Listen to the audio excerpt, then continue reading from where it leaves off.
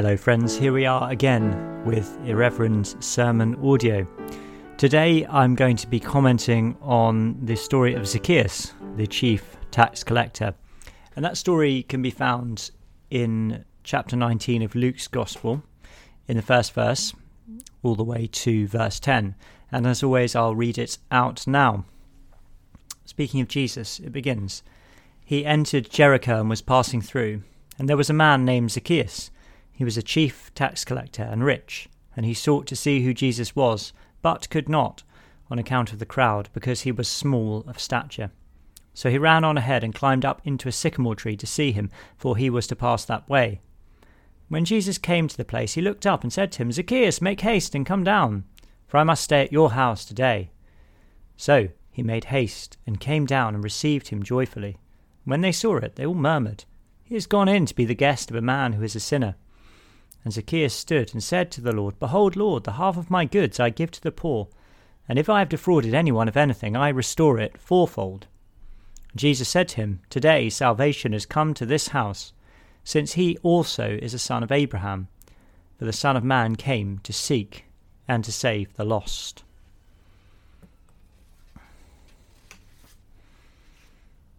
So, Zacchaeus, the chief tax collector, a wealthy and important man, no doubt, but also despised by his fellow men for his greed and his sinfulness. I want to begin by observing a recognition that must have taken place within Zacchaeus' heart and mind. The story reveals, firstly, that Zacchaeus, of course, loved money and prioritized it above all else. But second, because of the action that he takes, I think it's fair to infer that he recognized that this life, this prioritization of money, power, perhaps status, perhaps importance, that it was insufficient to fill his soul. And this shows us a profound truth about the spiritual life. It begins with a recognition that the world cannot fill us and that only God can. That the things that we use to try and fill our hearts, to try and make ourselves feel peaceful, ultimately happy, that these things cannot provide what we perhaps want them to, and that only God can. So Zacchaeus loved money, and as I say, perhaps importance, perhaps status, but we must ask the question about ourselves as well. What are we inclined to look to for our ultimate comfort and peace and meaning if it is not God? Do we think to ourselves, well, if only I could have that particular thing, if only I could get there, if only I could have this, then I'd be happy, comfortable, secure when I get it? It's quite a good question to ask, to uncover the idols of our hearts. And if that thing that we want, that we think is going to bring us that ultimate meaning and satisfaction, if that's not God, then we will be like Zacchaeus, whether we realize it or not, unsatisfied and in need. The pre-Reformation spiritual writer Richard Rolle says this: "Since the human heart is capable of receiving God alone, nothing less than God can fill it, which explains why lovers of earthly things are never satisfied." And that's a profound observation that in many ways is repeated in the spiritual writings of the church and the scriptures themselves. The human heart is capable of receiving God alone. Nothing less than God can fill it. And so when we try and fill it with something else, it doesn't work. This recognition of our emptiness is a good thing, because it's from there that we can move on to something better. And again, we see that in the story of Zacchaeus as he takes action, as he moves towards something new. It tells us in the third verse, Zacchaeus sought to see who Jesus was. He wanted to know, he wanted to seek, he wanted to search, he was open. And that's a good thing, that's a good place to be.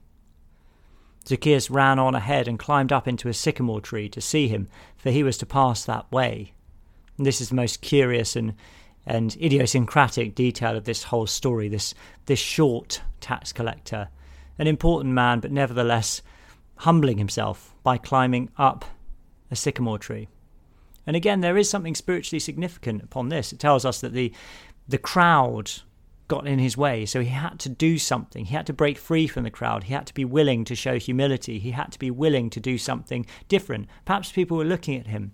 Perhaps people were laughing at him. And yet he did it anyway. He was willing to make that movement of the heart and the mind and the will because he wanted to see Jesus Christ. Sometimes we have to do the same thing.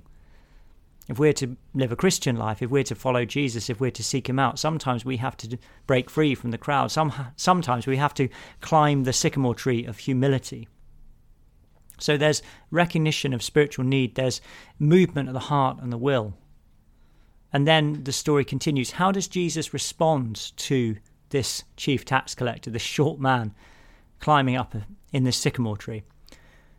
It says, and when Jesus came to the place, he looked up and said to him, Zacchaeus, make haste and come down, for I must stay at your house today. So this was clearly a reaction that the crowd weren't expecting. The crowd indeed murmured, and they cast judgment on Jesus for going to the house of a sinner. And yet Jesus shows grace to Zacchaeus, such grace to even honour him with his presence in his home. So what do we learn? Well, look, grace comes first. Now, we read later in the story about a transformation in Zacchaeus' life, but observe the grace of God. Observe that the grace comes first. Zacchaeus did not have a perfect life at this point. He was in the tree, he was seeking, but he was still the chief tax collector. He was still wealthy through ill-gotten gains. He hadn't sorted himself out. He hadn't cleaned his life up, and yet he was met with grace. So the spiritual lesson I think we need to learn from this is that God is seeking not a perfect life, but an open heart. God is seeking not a perfect life, but an open heart, a heart which is willing to seek him, a heart which is willing to search out Jesus and to be open to his presence in our lives. Now we come, Christians, people who have been Christians for a long time, people who have been Christians for a short time, people who are not even Christians. We come to a place like the church.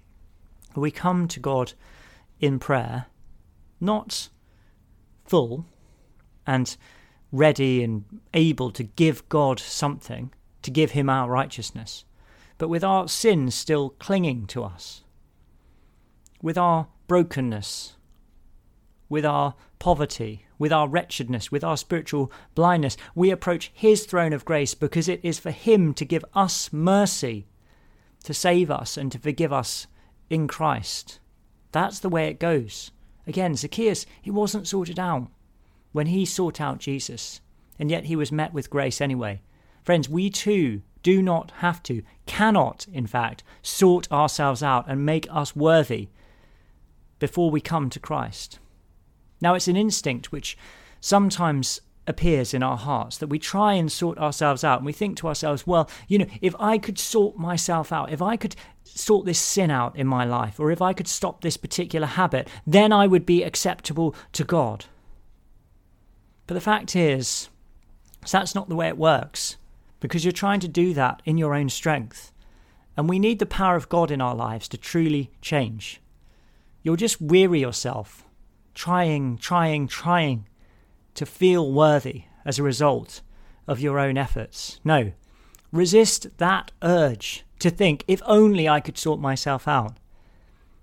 Come to Jesus Christ in all your need, with all your sin, with all your trouble, with all your brokenness, just as you are, and you will find grace. Let me repeat, Jesus does not require a perfect life before he comes to us, but he requires an open heart. A repentant heart, yes. A willing heart, yes. But not a perfect life, because we cannot have that until we have received his grace. So if you're not doing something because of that thought, I'm not good enough, may I invite you to set that thought aside and to take that step towards Jesus in faith, as we see Zacchaeus doing. There's a final step then in this story. We've seen grace, and now we see the transformation afterwards. Zacchaeus says to Christ, "Behold, Lord, the half of my goods I give to the poor, And if I have defrauded anyone of anything, I restore it fourfold. Now, how come this transformation happens? This is a really important question. We should resist seeing this in a transactional sense. Well, Jesus has come into my house. Jesus has come into my life. The presence of God is now with me, and now I owe God something. And so I'm going to give him my righteousness, and I'm going to give him my obedience. Friends, this is wrong. This is not the right way to think about it. No, what happened is that Zacchaeus was met with the presence of Christ. And that presence, that gracious presence, was so precious to him that it transformed his heart.